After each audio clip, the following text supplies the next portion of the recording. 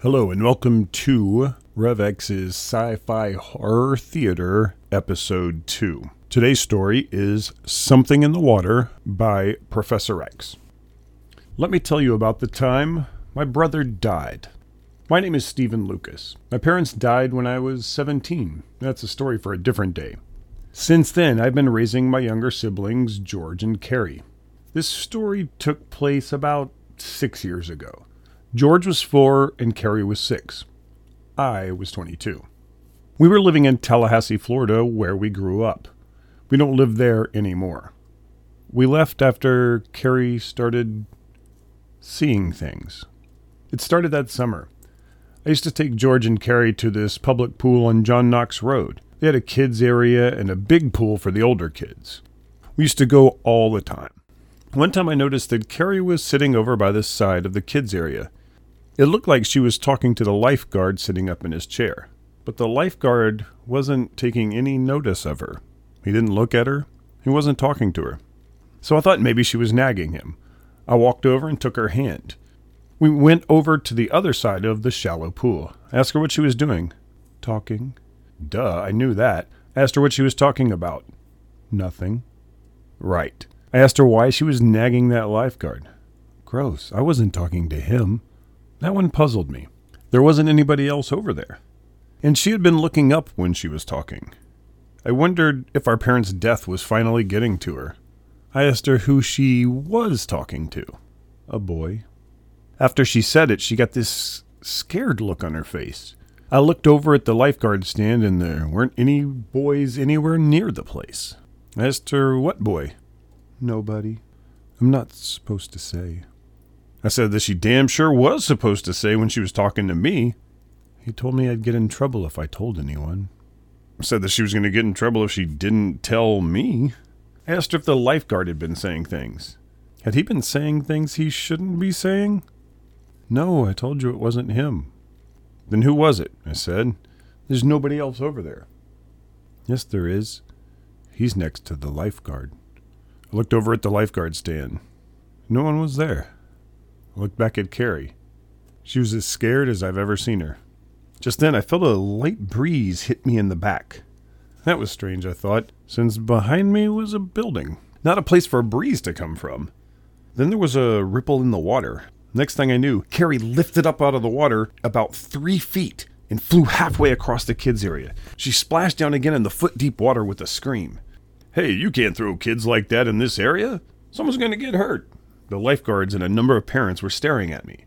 They must have thought I was Ted Bundy or something the way they looked at me. I ran over to check on Carrie.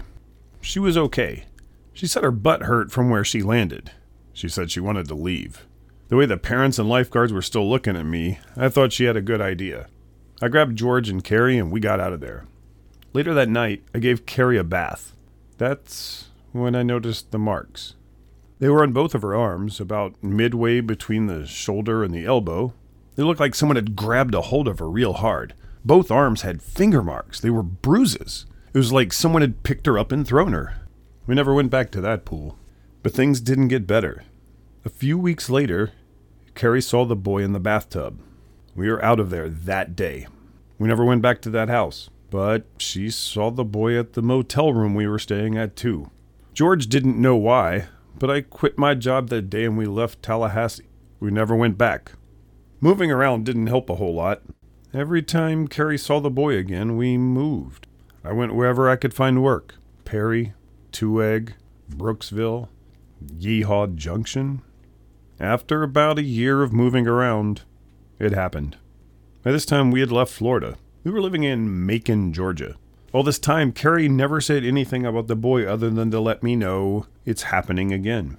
That's all she said. I think she was afraid. I sure was. If I asked any more about it, she said he might get mad again. So she didn't say anything. And I didn't ask. Nothing dangerous ever happened. We sure were scared a lot, though. When we were in Georgia for a while, we thought everything was okay. We talked about it a little bit. The boy was always in the water. He talked a little bit. Most of the time he was quiet. He used to tell Carrie stories. They were all stories about dead children. Carrie was scared. When she started talking to me about it, I was scared. I went to the library and tried to do some reading on ghosts. Most of the books weren't real helpful. There wasn't much about ghosts that followed people. I felt kind of stupid for reading about ghosts. I wasn't a kid, but I had seen what had happened, and I had heard what Carrie told me. It's hard to fake that kind of scared. I also did some searching on the internet. There wasn't a whole lot of help there either. The best I could come up with was a demon. Ghosts weren't supposed to do the things that this thing was doing, but demons sometimes did, and demons could be associated with the water. So I figured it must have been a water demon. There were all kinds of stories about water demons, but most of them didn't follow people around. I thought maybe that meant that the thing wouldn't follow us this far. Yeah, I know all that stuff sounds crazy. I didn't really believe it either. Not really. When I got back from the library, I was feeding Carrie and George. Carrie told me that George had been asking why we moved so much. I told her I hope you didn't tell him. Why not? I said it was probably nothing, but George was young and he didn't need to be hearing about such things. Sorry. I asked her why she was sorry. I told him. I was angry at her. I wish she hadn't done that. I looked at George. He was scared. He started to cry because I was yelling. He ran out of the room. I followed him. He kept running from me, though. He ran past the living room. He almost knocked over the fish tank running away from me so fast. He ran past the bathroom without stopping. He did look into the bathroom, though. He ran into the kitchen. I had some water boiling there for macaroni and cheese. He screamed. Carrie was already there. She was screaming. I finally got into the room. Directly across from the boiling pot, George was lying against the front of the dishwasher. A thin trickle of blood was falling from the edge of George's mouth. Carrie grabbed my hand. He's here. I asked her if she meant the boy. Yes, he's in the boiling water. He keeps saying the same thing. I asked her what the boy was saying. He keeps saying, kill the boy. Kill the boy. Kill the boy. I grabbed Carrie. We got the hell out of there. We never went back, not even to get our stuff, or even to see George again. I did see myself again, in the newspaper and on TV. I was wanted for questioning.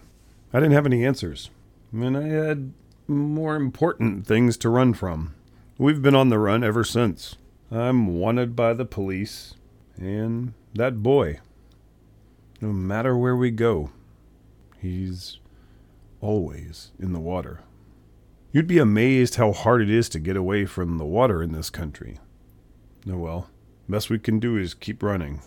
It always takes him a while to catch up. He always does, though. Since George died, we've lived in 13 different states. None of them for very long. Every time the boy catches up, we move on. Every once in a while, I hear about some dead kid. I wonder if the boy did it. I wonder if there's anything I can do about it. I find whatever work I can. But Carrie's starting to get older. Before long, she'll be working too. And we'll be, a little better off. For a while.